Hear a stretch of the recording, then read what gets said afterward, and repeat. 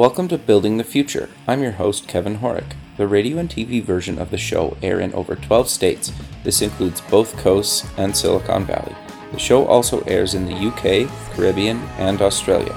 For full show times, plus past episodes of the TV and radio show, please visit buildingthefutureshow.com. We just launched a free online community to connect past guests, listeners, and others. This community will allow you to network, chat on Slack, or get help with anything else, and a lot more. If you're interested in joining the community, buying some merch, sponsoring the show, or signing up for the newsletter, please go to buildingthefutureshow.com. I want to invite all of you in the Building the Future community to join me at SUPEX, the Startup Expo in Fort Lauderdale, Florida, this July 26th, where I'll be the MC. SUPEX is one of the largest and best startup conferences in the US and the official gathering of the Building the Future community this summer.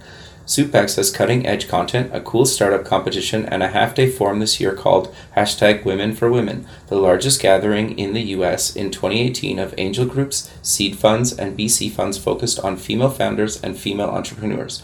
For more information, visit www.sup-x.org. I hope to see all my Building the Future friends there. Welcome back to the show. Today we have Jeffrey Bennett. He's an astronomer, teacher, and writer. Jeff, welcome to the show. Thanks very much for having me on. Yeah, I'm excited to have you on the show. I'm actually quite fascinated by a bunch of the stuff that you've done and are currently doing. But maybe before we kind of get into all that fun stuff, let's get to know you a little bit better and start off with where you grew up. Well, I grew up primarily in San Diego, although we moved around a bit until I was 7 years old, and we landed there. But mostly in San Diego. I went to Point Loma High School down there. Okay. And UC San Diego for college. Okay. What did you take in college? In college, I was actually a biophysics major. Okay. What made you want to go into that, just out of curiosity? Well, I had always been interested in science and space, and I really liked physics in particular, and I liked biology too, so biophysics seemed like a good combo. And but then I decided to switch gears over to astrophysics for grad school. Okay. And that was because right as I was getting ready to go to grad school, I'd already been accepted to go to grad school in biophysics. Carl Sagan's original Cosmos series came on. And I also loved teaching already. Yeah, I love teaching, and I watched that, and I thought, wow, if I'm going to be teaching, astrophysics is going to be a lot more fun to teach with kids than biophysics. So sure, yeah, that's fair. Okay, so you get out of university. Walk me through kind of your career and maybe some career highlights up into kind of all the stuff you're doing now. Well, so when I went into grad school, because I was inspired by Carl Sagan, I knew that I wanted to focus on the education side of things. Okay. So I actually had a wonderful thesis advisor who was willing to indulge the fact that I was doing enough research for my PhD, but planned to go on the education track after that. Okay. And Tom Ayers, he was terrific in helping me with that process. And one of the things we did while I was there in grad school was we built this scale model of the solar system on the University of Colorado campus. Very cool. As a memorial to the Challenger astronauts. Sure. And since that time, we've replicated that. The program's gone national. We have one on the National Mall in Washington, D.C., the Voyage Scale Model Solar System, which is out in front of the National Air and Space Museum. Wow. And my colleague who runs that program, Jeff Goldstein, is working to spread those all around the world. We've got them in about a dozen, either built or on the way in about a dozen cities now. Very cool. And they show the solar system at 1/10 billionth of actual size. So you get a real sense of how tiny the Earth is and how it fits into the scheme of things in space. But anyway, in terms of my career, that turned out to have a lot of influence because right as I was finishing my PhD in astrophysics, the university was doing a revamp of their core curriculum, including their math curriculum. And they were starting something called quantitative reasoning in math, which was for non-math and science majors, a way of thinking about, kind of the everyday things we do with math in our careers and our lives. And because of my involvement in the model solar system, they knew that I was interested in teaching and education. So even though I was an astronomer, they invited me to join in planning that curriculum. And that ended up being my first job post-PhD, was running the quantitative reasoning program at the University of Colorado. Very and cool. That, because there was no material available for it at the time, I had to write my own, and that was what led me to become a textbook writer. Interesting. And that's how my career took the path that it's taken. Sure. Well, and you've written a bunch of college or university textbooks. Is that correct? Yeah, I have 6 textbooks, and they're in 4 different subjects. So I have the math book, that quantitative reasoning book. I have a statistical reasoning book. Okay. And then I have astrobiology, and then I have 3 different versions of my astronomy textbook. Okay. So when you say you've written all these books, like, are you kind of constantly updating kind of like the volumes every few years, or how does that kind of work? Yes, it is. And I shouldn't say just me. I have co-authors on all of them. Okay.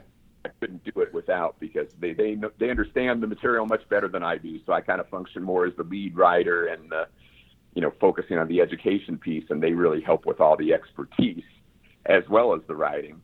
And we're constantly working. I'm usually working on 1 or 2 books a year. So, for example, Wow. my main astronomy textbook, we're in the 9th edition that we're working on Wow. right now. And the 7th edition of my quantitative reasoning book just came out a couple months ago in January. Okay, no, very cool. That's interesting. I've always was kind of curious about that stuff, because obviously, like, you go through kind of textbooks throughout your educational career, and the numbers get quite high. But it seems like a lot of work to keep those updated, and like, it seems to me anyway. Not that space hasn't been kind of cool for decades, but it seems to be trendy might be the wrong word for it, but it seems to be a lot more popular and kind of more mainstream than it ever has been. Is that kind of fair to say, or is that kind of a naive statement? Well, I think that's fair to say. I think the science has really expanded. People have been very excited about space for a long time, with Sure. the space program, Apollo, and so on. But things like the Hubble Space Telescope and the missions to Sure. Mars and Saturn, the Cassini mission to Saturn, and New Horizons to Pluto have really, I think, awakened the public about more than just having people in space, which is really, really cool. Sure. But also that we're doing this incredible science and learning about our place in the universe. And from the standpoint of a textbook writer, we're discovering things at such an incredibly fast rate that the textbooks are out of date pretty darn quick, which is why we have to keep rewriting them and updating them. Sure. Well, and it seems to me anyway that a lot of more mainstream kind of websites and papers and stuff are covering it a lot more. Have you noticed that as well? Yes, definitely. There's huge interest in this. I mean, this is getting at the most fundamental questions that we can ask as Sure. human beings. Well, who are we? What is our place in the universe? And we're actually getting some real answers to those questions today. So that's something that excites people. Sure. So I, before we kind of get into the global warming stuff, you have done a huge amount of stuff kind of in the educational space for kids with your bigkidscience.com. What exactly is that, and how did that kind of come to be? Well, so going way back to my undergraduate years, I'd had an interest in teaching, and I actually took a year off between my freshman and sophomore years when I at teaching in a 2nd and 3rd grade classroom. And then I kept working in that classroom the rest of my undergraduate career. I ran my own summer school for elementary and middle school kids for a few years. And so I'd had this long interest in trying to write material for kids. Okay. As we talked about, by accident, I ended up becoming a college textbook writer. And once that started to pick up and I started to have some success with that, I was talking to some of my friends at the publishing company that I was working with. It was Addison Wesley at the time. Now it's Pearson. And talked to them about my interest in writing for children, and they were very interested in that too. So we just sort of on our own started Big Kid Science as our way of publishing these books that I'd wanted to write for kids for a long time. So that was the origin of Big Kid Science, was to write accurate science books for kids that would not only be accurate, which unfortunately a lot of kids' books in science are not, but also that would have a story to them. So they wouldn't just appeal to kids who were already interested in science, but they'd also appeal to kids who were looking for a story. And that was where the idea of having my dog go into space came from, was to write stories around that would teach the science at the same time. Sure. No, that's very cool. And you've written a ton of kids' books, and you even had one kind of read by an astronaut in space from the International Space Station. Is that correct? Well, actually, I've written 6 kids' books, and all 6 of them all 6. are up at the space station and have been read by the astronauts. That's amazing. From space. So how did that come to be? Yeah, that was. So the way I'm told the story, it was this program called Storytime from Space was started by a woman named Patricia Tribe, who used to be the head of education down at the Johnson Space Center in Houston, and an astronaut named Alvin Drew, who will be familiar to a lot of people because he was the featured astronaut in a long-running Air Force commercial called I Am an American Airman. Okay, and interesting. Alvin and Patricia came up with this idea of reading books from space, having the astronauts read books from space, and because Alvin is an astronaut, he was going on a mission where he could actually do it. And apparently they somehow were familiar with my books, and I got a phone call one day saying, do you mind if we read your book from space? That's awesome. And once they convinced me that it wasn't a prank phone call, it wasn't very difficult to read that, right?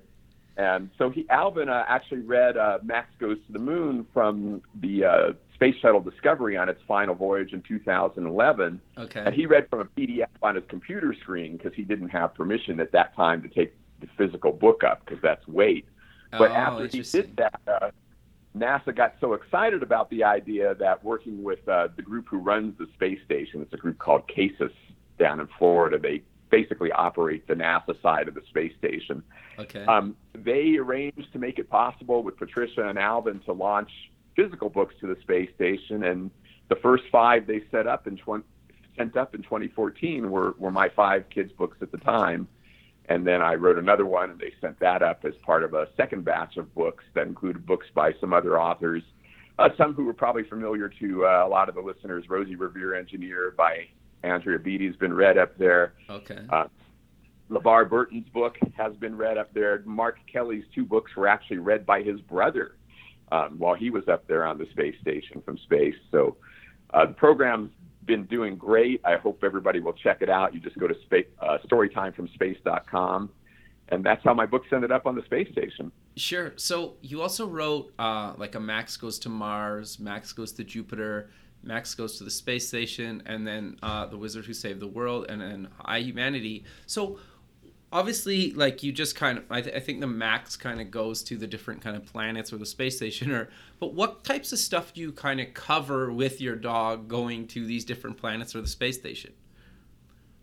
Well, so interestingly enough, I sort of write these books almost what you might say backwards. I start out with the science concepts that I want to teach. Okay. And once I have my list of science concepts related to the destination or whatever, then I write a story that will get those across. So, for example, in Max Goes to the Space Station, we're talking about the science done on the space station, but we're also talking about what is weightlessness and why does it happen. There's a common misconception that there's no gravity in space, but of course, if there was no gravity, the moon wouldn't be held in orbit, and neither would the space station. So there's obviously plenty of gravity in space. So then why are you weightless? And so we explain that in the book, explain why the space station was built, how it works, what kind of science is done from it, and so on. And similar for the other books, Max Goes to the Moon, I'm teaching a lot of concepts about the moon, what we might do on the moon, why I think it would be worth going there and building a university of the moon. Max Goes to Mars, we're talking about the search for life on Mars. Max Goes to Jupiter, I talk a lot about Jupiter itself and about its moons, and in particular the possibility of life on its moon Europa, which is what's featured on the cover of that particular book. Sure.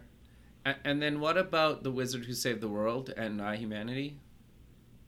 So The Wizard Who Saved the World is the book I wrote to try to be a kid's book on global warming. Okay. With the idea of trying to be, it can be difficult to teach kids about global warming without scaring them, right? Sure. And we want to do that. We want to inspire kids and make them see this not as something that's a threat to them, but more as an opportunity to them, because they are the ones who will get to solve it and create the better world that we're going to get out of solving it. So The Wizard Who Saved the World, that's, you can kind of see in the title that theme running through it, that it's about a little boy who dreams of being a wizard who can magically solve problems like global warming, and then figures out that, in fact, he doesn't have to be a wizard. He can do all kinds of real jobs that will help make the world a better place and solve these problems. And at the end of the book, he realizes that because of that, in a sense, he's become a wizard after all. Interesting. And then your Yeah. iHumanity book? And iHumanity, that's my most recent one, and that kind of grew out of a trip we took to Africa just a few years ago. I did a bunch of school visits in Ethiopia, and I met with all different ages of kids. But one of the things that kind of surprised me was I met with a bunch of high school kids there. And these were really good high school kids at an excellent school. They knew calculus, they knew physics, they knew chemistry. They had all those things down pat, but they had never heard of the International Space Station. They didn't know that people had been to the moon. They'd never heard of the Hubble Space Telescope. So I wanted to write a book that would teach kids around the world about the amazing things that we've been able to do and how we've learned about our place in the universe. But I wanted to do it in a way that would not just say, this is what other people did. Sure. So my idea is in iHumanity is that it starts with the word I, because it's told from the point of view of a narrator who represents the entire human race. So it starts out, when I was a child thousands of years ago, right? Okay. I used to think the earth was flat. And then it takes through how an imaginary person representing all of us through time learns what we know today about the universe. And my hope, and I've had some good feedback that it's successful, was that by doing it this way, even no matter where you live, no matter what culture you're from, you can feel like this is you as a human being making these discoveries and learning these things about our world, because that's the way it really is. It's not the individual or the culture that did it. It's the human race that's done these things. And in fact, one of the things that really inspired me to write that book was story time from space, because once I knew my books could be read from the International Space Station, and they told me that this book would be read if I wrote it, I knew that even though I have no way to actually get the physical books to places like Africa, because it's too expensive to ship them, they can watch the video and for free, just with the web link. Sure. And so that meant that I could write this book and have it reach audiences around the world that otherwise I wouldn't be able to reach. And so Story from Time from Space is really wonderful with that, because it makes these things available globally for free. That's amazing. So I think that's also kind of a good transition into, you guys with Big Kid Science do have kind of some pretty interesting, kind of innovative school programs. Do you kind of want to talk about those? Well, we have a couple of things. One is we have some activities and resources that are posted up on the website that, people can just access at any time. And that's probably the most useful to most people, to the largest number of people. I also do a lot of school visits myself, mainly because I love doing them. So I'll go to elementary schools and do 45-minute assemblies based around the kids' books that I've written. Very cool. And I have a blast with those, so I enjoy doing those, and the kids seem to enjoy them. So that's a lot of fun. And then I have programs I do for teachers, and I've just done lots of teacher workshops around teaching science and around using story time from space, those types of things. Sure. And then you want to talk about the planetarium show? Because I think that's pretty cool, and you can stream it online? Yeah, so the Fisk Planetarium here in Boulder decided to make a planetarium show out of my book, Max Goes to the Moon. Okay. And the timing turned out coincidentally to be terrific because it was right when Alvin and Patricia had started the Storytime from Space program. And so we were able to get astronaut Alvin Drew to come and be part of the movie. So he's featured in the movie as well. That's very cool. And given that, planetarium shows, it's available for free to any planetarium that wants it. If somebody wants to show it, we can get them the files from this planetarium. But we also made it in a way that would work fine to stream flat screen online. And so it's a 34-minute movie that you can find online, and we get lots of teachers streaming it into their classroom so their kids can watch that. And it's kind of my school program in a movie form, where I go through what I call an interactive reading. So we read the whole book, but also talk about a lot of the science concepts that are in it as we go along. Okay, very cool. And then you also did an app. Is that fair to say? What was what was that behind that? So the app is called Totality by Big Kid Science. And in fact, I hope everyone will go download it right now because we just updated it, including a Spanish version. So if you have your phone language set to Spanish, you will now get it in Spanish. And I actually did this for the eclipse last year. Okay. I was looking for an app that would... There's a few great websites that helped people plan out, what they could see during the eclipse last August, but there wasn't any great app for it. Okay. And so I thought somebody must be doing that. And I contacted all the people who write eclipse code and that have these websites. And one guy wrote back to me. It's a Frenchman named Xavier Hubier. He's got probably the best interactive maps for eclipses. And he said he didn't have time to create the app, but I said, well, how about if I fund it and you provide the code? And he said, deal. Very cool. So I found an app developer up in Portland, Germinate, LLC. And so they created the app using his underlying code, and I helped him with designing the interface and the educational content. And so when you open up the app, it gives you maps for upcoming eclipses. So the reason we just updated is because last year's is obviously past. Sure. But there are other total eclipses coming up. There's coming up in 2019 and 2020 down in Chile and Argentina, which is why we want to do the Spanish version.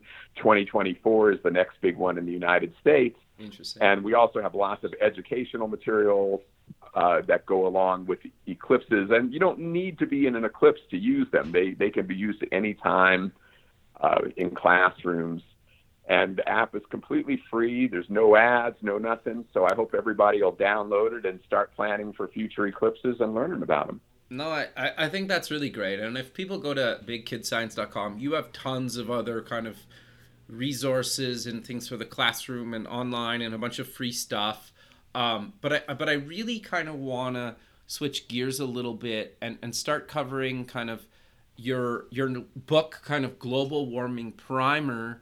Obviously, I think the title kind of gives away a little bit what you're talking about, but maybe do you want to kind of give a quick overview of why did you write the book and kind of what is the book really about? Obviously, it's about global warming, but it's a huge kind of topic. Yeah, well, so I've been teaching about global warming for a very long time because it's something that we teach in our astronomy classes. So Okay. I actually started teaching about global warming in the early 1980s. Wow. And, my main job from all these books that I write is trying to make science understandable Okay. to the public. And one of the things I really try to focus on is not losing sight of the big picture, right? Don't miss the forest for the trees. Right. And I think a big problem we have in science education, both in the schools and in the public and the media, is we get hung up on details and people never talk about the big picture. Okay. And global warming is in many ways one of the, best or worst, depending on your perspective, examples of this. If you Sure. listen to people talk about global warming in the media, they're always talking about, well, what about this measurement? Or what about that model? Or what about that data? But nobody ever tells you, wait, where did this idea come from in the first place? Okay. And so we miss the big picture. And the big picture is the way I've been teaching it since the 1980s. So I wanted to, I started actually doing a series of talks on global warming to try to get that big picture across. And once I started doing the talks, I realized, when you go do a talk, you've got an hour, basically, a little bit of time for Q&A. Sure. And there were a lot more questions coming up than I had time to answer in that hour. And so I decided I would write a book to back up the talk. So it's a global warming primer, and it's basically a Q&A format in the book to discuss the science, the consequences, and the solutions to global warming. And so my goal there was to answer all the common questions that people have after first giving them the big picture overview of global warming. And I should point out the whole book is actually posted for free online at globalwarmingprimer.com because I want to make it as accessible as possible. If you buy the book, that makes me happy. I love it. Sure. But if you don't want to buy the book and just want to learn the material, you can still do that without having to pay anything. Sure. So I guess kind of, obviously, like, we want people to go read the book, but what is kind of the misconceptions that, we've kind of been maybe told or subject to that? Because I don't necessarily want to get kind of political, but I think at the end of the day, it is kind of a political thing, because there's a lot of people, naysayers, there's a lot of people that believe it, and kind of everywhere in between. There's probably some people that don't care. But what do you kind of address that we've kind of been misled on, I guess, is the maybe not the best way to put it, but you know what I mean? Yeah. Well, I think there's a bunch of things, but maybe in some ways the two biggest ones are, number one, that there's some difficulty or complexity to this science. There's not, and I'll come back to that in a moment. And number two, that there is some political component to it. There's not that either. And in fact, one of the things I really emphasize in the book and in my talks is that the first major global leader to say, hey, this is real and it's a major problem, was actually Margaret Thatcher. Interesting. In 1989, she gave a speech to the United Nations talking about how serious and real this problem was and how we needed to deal with it. And she's one of the founding icons of modern conservatism. So when you see that she and Al Gore were saying exactly the same things, sure, you realize it can't be political if two people from such completely opposite sides of the spectrum are saying exactly the same things. So the idea that it's even political is kind of a myth that's been given to us through the media debate over the years. So I try to get away from that. But to get to that basic science, I call it global warming 1, 2, 3. And it's because it is really that simple. The number one is that we've known for 150 years that greenhouse gases like carbon dioxide make planets warmer than they would be otherwise. Sure. In fact, I mentioned before that it's a topic we teach in astronomy. It's because that's why Venus is so hot, and we teach about this in astronomy. Why is Venus so hot? Because greenhouse gases make planets warmer. There is no scientific dispute on this issue at all. Okay. Number two is we are adding more carbon dioxide and other greenhouse gases to the atmosphere. We have data showing that very, very clearly. It's been measured directly since the 1950s, and we have ice core data that shows the rise since the beginning of the Industrial Revolution. And there's no question about this either. Okay. And so if you know, number one, that more greenhouse gases make planets warmer, and number two, that we're putting more in the atmosphere, number three is pretty obvious. It's going to get warmer. Sure. And again, what people don't hear in the media is that this is accepted by all scientists. Gotcha. Even the ones who you hear about as being skeptics, they're not skeptics of that. They're skeptics of how bad it's going to be. I see. But they agree that global warming is going to happen based on what we've been doing. It's only a question of how bad it's going to be and how quickly it's going to happen. Okay. And that's the part that most people don't realize, that we're not having an argument scientifically about whether it's real and human caused. We're having an argument about how bad it will be. It's Sure. just a risk assessment.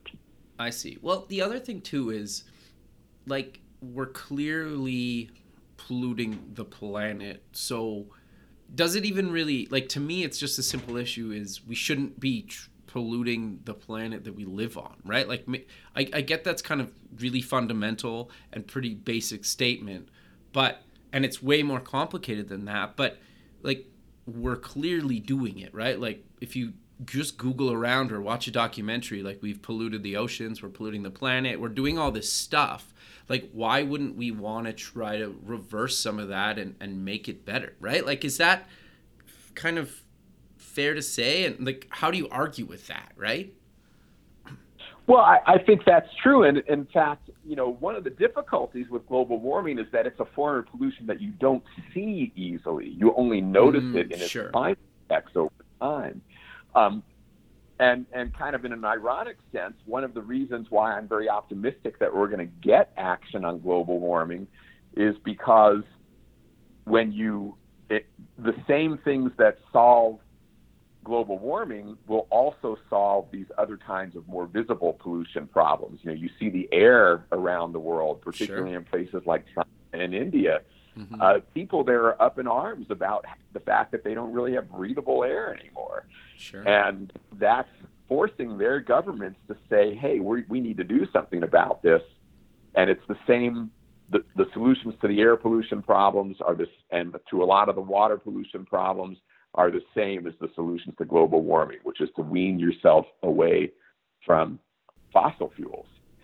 And there's other things we do to the ocean that we should avoid doing as well. But you're right. I think when people see these things visibly, we realize we should change that. And again, to get back to the non-political aspects, in the book I have a wonderful quote from Ronald Reagan about the definition of a conservative being someone who wants to take care of the environment and leave the environment to our descendants in as good or better shape than it was given to us. Interesting. So what other kind of things do you cover in the book, or other kind of questions do you answer in the book that I think maybe a lot of people have kind of been, given the wrong information in the past? Well, so the first chapter, I basically go through that 1, 2, 3 science, like we just talked about. In the second chapter, I now go to the common skeptic arguments that you hear in the media. And again, these are about risk. They're not about whether. They're not about whether it's going to happen. They're about how bad is it going to be. And I explain why these skeptics, you can't say they're absolutely wrong. They're smart people. They're scientists. But they have not been able to convince most of their colleagues. That's where you hear about this scientific consensus that the vast majority of people who studied this believe it's a serious and immediate problem, including me. And so I explain why we think that, and even though, we can't completely rule out that these other folks are incorrect in thinking it won't be that bad. We just think it's not worth the risk of that's involved. And then I explain what those risks are. The consequences is the next chapter of the book. And, there's a lot of consequences. People hear global warming and they think, well, it's just going to get warmer. But of course, there's way more to it than that. In particular, you're trapping more energy in Earth's system, and energy is what drives weather. And that's why we're seeing more extreme weather events, why we see more big floods, more droughts, more severe hurricanes and things like that taking place. Rise in sea level, which is going to affect a lot of people around the world because so many people live close to the coast where a rise in sea level is going to affect them.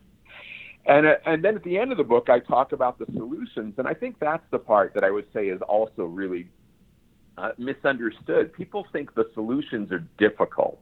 And in a sense they are. It is difficult to change your energy economy from one that uses fossil fuels to one that uses other sources, whether those are renewables, nuclear.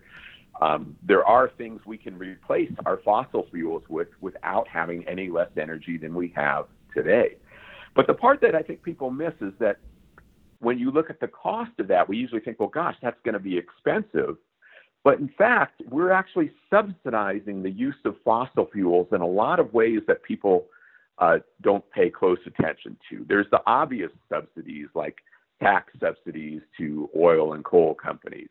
But there's also less obvious ones like the health costs of air pollution and water pollution, and the costs of the military costs of protecting the oil supply, and maybe even far bigger, the fact that groups like ISIS and Al Qaeda and Iran and Russia, most of their money that they use to do things around the world that we don't like has come from us buying fossil fuels from them. Interesting. So we've actually been funding our enemies through these things.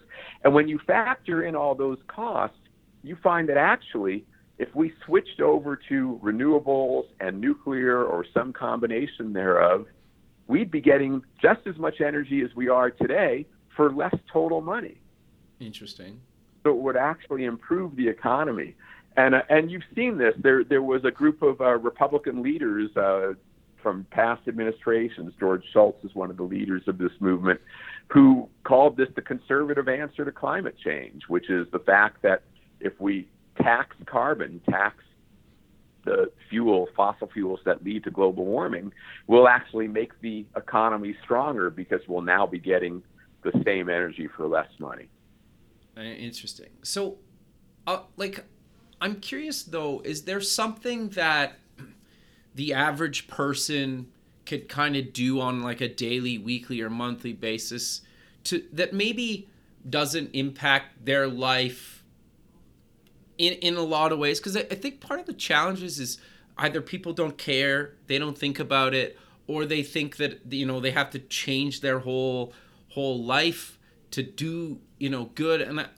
And it pains me to kind of say this. I think most people just won't make the effort, right? But is there things that, people could just maybe be more mindful of or think about maybe on a daily, monthly, or weekly kind of basis that could make a huge impact? Well, obviously on a global scale, as individuals, the less energy we use that contributes to global warming, sure, the better. But I actually believe you can do this without having to make sacrifices for the reasons I just explained, which is that if we were to switch to alternative energy sources, you could have your lifestyle just as it is today for less money. And so global warming is a global problem, and therefore it needs global solutions led by nations. And the way you do that is by convincing your politicians that we need to take action on this. The simple answer is you impose a carbon tax. Okay. And there's various ways to do that. The conservative answer to climate change, people propose this, what they call tax and dividend, where they don't want the government to have more money. So every month they send dividend checks out to everybody in the United States with whatever tax has been collected. And that actually helps it so that people who are poorer and might not be able to afford that tax, they're actually going to get more back in the dividend checks than they spent on the tax in the first place. And what that does is it creates a market incentive to move away from fossil fuels. And my personal belief is if we did that, we would move away from fossil fuels quite quickly because they're actually more expensive for the energy than the alternatives.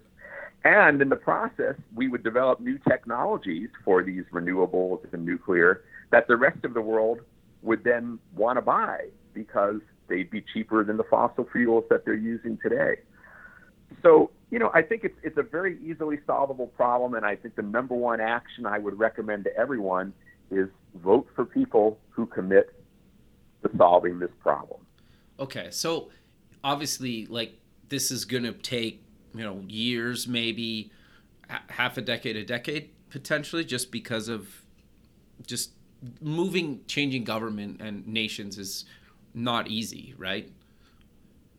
Right. I usually, when I've done my talks, I've often asked my audience, how long do you think this would take? Just because I was curious from a poll number. And most people would say, 10 to 30 year time scale. And I did this talk at a retirement home, my parents' retirement home, actually, a year or so ago. And this guy in his 90s, when I asked that question, said 3 years. Okay. I was like, really? Only 3 years? Nobody's ever given me a time scale like that before. And he said, look, I lived through World War II. We completely changed the entire United States economy in less than 3 years because we needed to win that war. Interesting. And when you think back on that, you realize, it's only a matter of how much we care. If we said this is so important that we are going to solve it now and make the transition in 3 years, there's nothing stopping us from doing it. We have all the technology that we need. Again, like nuclear power plants, for example, a lot of people have various issues with nuclear power, but it doesn't produce any greenhouse gases. And we do know how to build them safer than we did in the past. So those are something you could replace existing power plants with quite easy. Renewables, we have to scale them up a lot, but there is plenty of renewable energy coming into the world system. We only have to tap. There's 20,000 times as much solar energy reaching the Earth every day as we would need to power the entire world economy. So if we could just build enough solar panels and batteries to store the energy to tap 1/20,000th of the incoming solar energy, that alone would solve the problem without nuclear, without wind or anything else. So we have so many ways that we could solve the problem right now if we decided it was important enough. Okay. Interesting. So, but I'm curious though, like this renewable space, is there anything that some of the listeners could maybe think about maybe starting a business in that is maybe a needed area that maybe not a lot of people are kind of playing with? Because there is, and I've had a bunch of people on the show that are doing kind of renewable energy kind of startups, from solar to wind to a bunch of different things. But is there anything that you could see that there's maybe kind of a lacking of or needs more competition in? Or is it kind of just whatever renewable energy that they could maybe, start a company in? Well, I would say there's all kinds of opportunities there because there is a need for more competition, more ideas.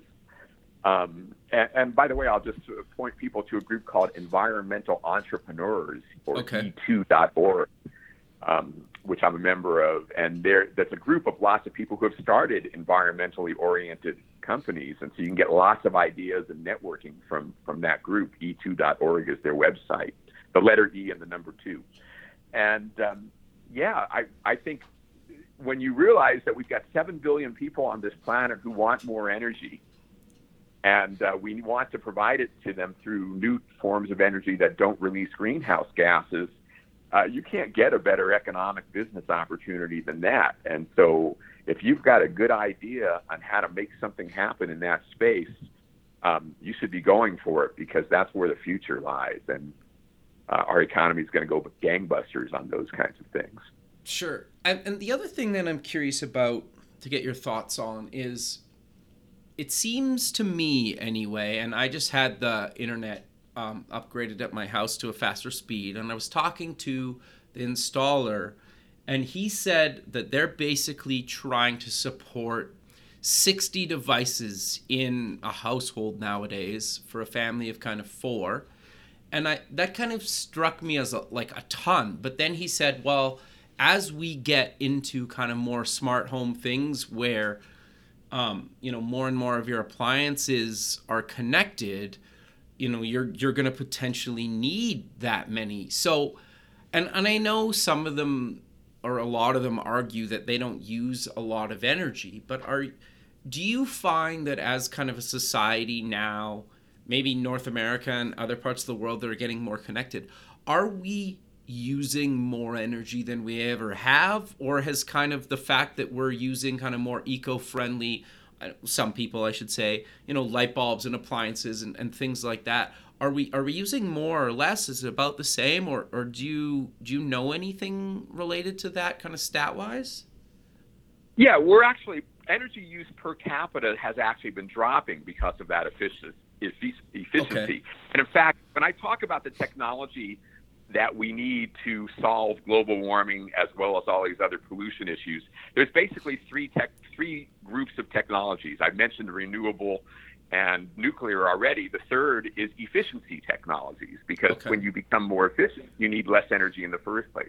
Right. And we're doing incredible things with efficiency technologies. Most people are pretty well aware these days that replacing your light bulbs with LED bulbs reduces your energy use to about a quarter of what it was. Sure. What you may not realize is that those are still wasting about 80% of the heat Wow. electricity going to them, and people are working on even better light bulb technologies for the future that will do even more. More efficient appliances, more efficient air conditioners. There's so many things going on in the efficiency space as well. So that's another great opportunity for entrepreneurs, is to work on new efficiency technologies. And then you look at, there's just incredible ideas. You look at the things Elon Musk is doing. The solar roof, for example, that he's putting in now. Your entire roof can be solar panels, not just the space where those rectangles happen to fit. There's really amazing things going on, and great opportunities for even more to be done. Sure. Well, and I'm just for that Elon Musk roof thing, it doesn't look like a solar panel roof. It's not those panels. The actual roofing tiles are the solar panels. That's how I understand it. Is it correct? In the pictures I've seen, it looks exactly like a regular roof. Sure. It's kind of amazing. I haven't seen it in person yet, sure. But the photos, it looks like just a normal roof, and yet it's collecting solar energy over the whole thing. Because I think that's where, to me, the real innovation happens, right? Because sure, there's some people that have no problem putting solar panels on their roof for their business, and in my opinion, it shouldn't matter. But there's people out there that really care about the look of things, right? And if you can kind of hide green technology inside of something that looks like something they would genuinely buy, that doesn't kind of distract from, the look and feel of their house or their business, or, kind of their brand, I think people are a lot more easy to adapt that. And I think even another really good example is kind of like Tesla, right? Yes, they're building electric cars, but they're not the first people to do it. They just made a really nice electric car, and they're coming out with kind of a more affordable electric car right away. Whereas, the traditional people, they weren't that nice looking. I think I know that EV1, I think, that was piloted in California, a decade or so ago. Yeah, people love those cars, right? And there was a whole documentary around that, and people love those cars, and they tried to buy them, and the program got shut down for, I don't know, a handful of reasons. That go watch the documentary. It kind of talks about it. But I think Tesla was kind of the first to make it kind of cool and trendy, and other companies have kind of followed that. I saw an ad the other day. I wish I remember, was it Toyota or something, that basically it was an electric car, but then if you ran out of kind of battery, it would start using gas. They have the plug-in Prius Prime. Yep. Was that it? Prius? That I thought it was an SUV, but I could be wrong. Well, they may have an SUV also, but I know the Prius Prime is a plug-in hybrid like that, and there's more of those coming out. Yeah, so because that was one of the big things that I was reading kind of early on, was it's like your phone, right? You're worried that if you're out for the night, if you're going to have enough battery for your phone, and I get that if you're on a long road trip, that you're worried that you're not going to be able to charge your car, right? And I know they're working on fixing that and building kind of charging stations throughout kind of North America and kind of other countries. But that's a real issue, right, for people. And being able to kind of have something to fall back on, I think a lot of people don't think about, but they would potentially buy a car if knowing that there was solutions to that, or at least that problem was kind of gone. Is that fair to say? Yeah, I think it is. I would say that the electric charging problem it's not gone yet, but Tesla is making big progress on it, because they have a network along all the major freeways now, sure, where you can always find a charging station before you run out of a charge. So it's no longer really any different than the risk of running out of gas. Sure. But yes, I think one of the things that Elon Musk's done an incredible job with is realizing that people want stuff to still be cool and help the planet at the same time. And it kind of goes back to what I said before. I think it's great when people want to do things like, hang their clothes instead of use a dryer. Sure. But most people aren't willing to make that kind of change because it takes a lot more effort. Yeah, or they live in a place where they can't, right? Like if you have winter, right? You can't put your clothes outside to dry if it's freezing out. So fair. Exactly. And the reality is that once you factor in the true costs of fossil fuels, as I said before, it's actually cheaper to use the alternatives than it is to use the fossil fuels. And that means we can all have the same lifestyles we have today. In fact, better lifestyles for less money if we just push our politicians to make a real level free market. The reason we don't have that today is because we subsidize the fossil fuels so heavily. But if we put on a carbon tax, then we would have a true free market. And in a true free market, fossil fuels are going to lose. Interesting. And then what are your thoughts on, and you kind of alluded it to earlier in the conversation, about actually building technology, renewable technology, that basically you can plug into current infrastructure. Is how big of a reality is that? Like, is that really a thing that, people could do? I've seen, like, I had a guy on the show, I don't know, a year or so ago, that they were basically building pellets that you could put into coal mines that were renewable, that didn't pollute way, like, barely any compared to obviously like coal, right? But like how likely is that, to use current infrastructure, or do we need to build kind of all new infrastructure or heavily modify current infrastructure? I think we can do a lot with the current infrastructure. The infrastructure that we're talking about really is mainly the grid, right? Yeah. And electrical grid. And so nuclear power plants, which I was mentioning before, aside from location issues, they can plug into the grid very easily because they are producing a steady source of power just like fossil fuels do. Okay. The difficulty we face with solar and with wind is that they're intermittent sources. Right. But there's a simple solution to that, which is basically storage, batteries. Okay. So that's why Elon Musk, Tesla, is building batteries like crazy to try to solve that problem. And there's all kinds of other interesting ideas. For example, one that I read about recently, which I thought was amazing, was to use coal mines as storage for energy from solar and wind. And the way you do that is coal mines turn out to be really good at, you could fill them up with water and let the water drain down, use the gravity of that as a storage mechanism. So you pump the water up with your solar or your wind when they're operating, and then you get the energy out of it as gravity drops it back down. And so you could actually use coal mines as a renewable source of energy in that way.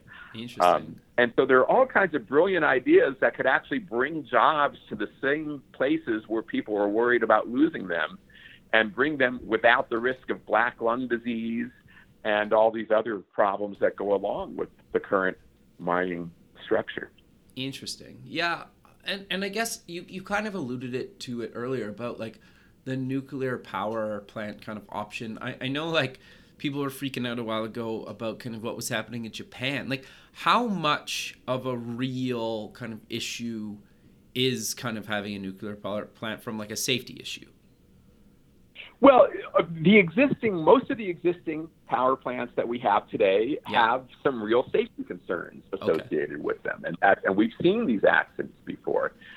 But there are better ways of building nuclear power plants that don't have those issues if we do it correctly. For example, the main risk with existing nuclear power plants is what you call a meltdown, right? Sure. Where the reaction runs out of control. And that can happen because if your cooling system fails, you get a meltdown. Right. But there are other ways of building nuclear power plants where if the cooling system fails, it automatically turns itself up. Those are what's called passive cooling technologies rather than active cooling technologies. And for example, Bill Gates is a big investor in some of these new nuclear technologies to build them in ways that are safer, where you don't have the waste because you can reprocess the fuel until it becomes such low-grade radioactive material that it's really no longer even dangerous, as opposed to the current situation where we have dangerous high-level nuclear waste. So we would have to do it differently than we've done it in the past, but I do believe that those technologies are out there. Interesting. Okay. No, that's always something that's kind of fascinating me, because I think just based on like historical events and maybe even something like the Simpsons and other kind of like pop culture things, it's made out to be like the world's going to come to an end if it gets out, right? Like if one of those things actually melts Right. down. And I've just kind of selfishly maybe fascinated about, that. So I thought I would kind of mention that. But Jeff, we're at the end of the show. So maybe let's close with mentioning where people can get more information about yourself, the books, the stuff for classrooms and students, the app, and, Global Warming Primer. Yeah, well, probably the best way to start is at bigkidscience.com, because if you go there to my books page, you have links to everything else, including the Global Warming Primer. But I'll say the other main websites besides bigkidscience.com, globalwarmingprimer.com is the one that I have specifically focused on global warming.